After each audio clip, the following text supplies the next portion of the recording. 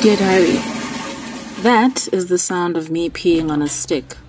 I'm still sick and no period in sight. I might just be overreacting with the whole pregnancy test thing, but you can never be too sure these days. Anyway, it's been a week since I've seen my lover and I really miss him.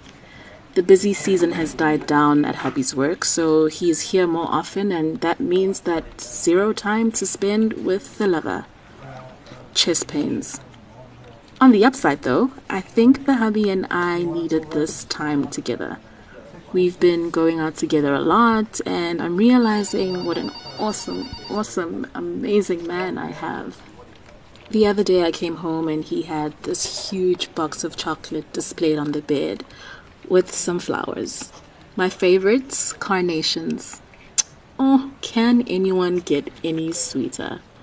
The lover and I have spoken every day via text message, but that's pretty much all I can offer him right now. I have zero time.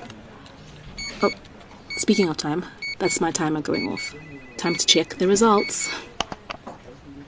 Oh God. Oh dear. Diary, it's positive. Positive means pregnant? I'm pregnant. Wow. Oh gosh. Who's the father?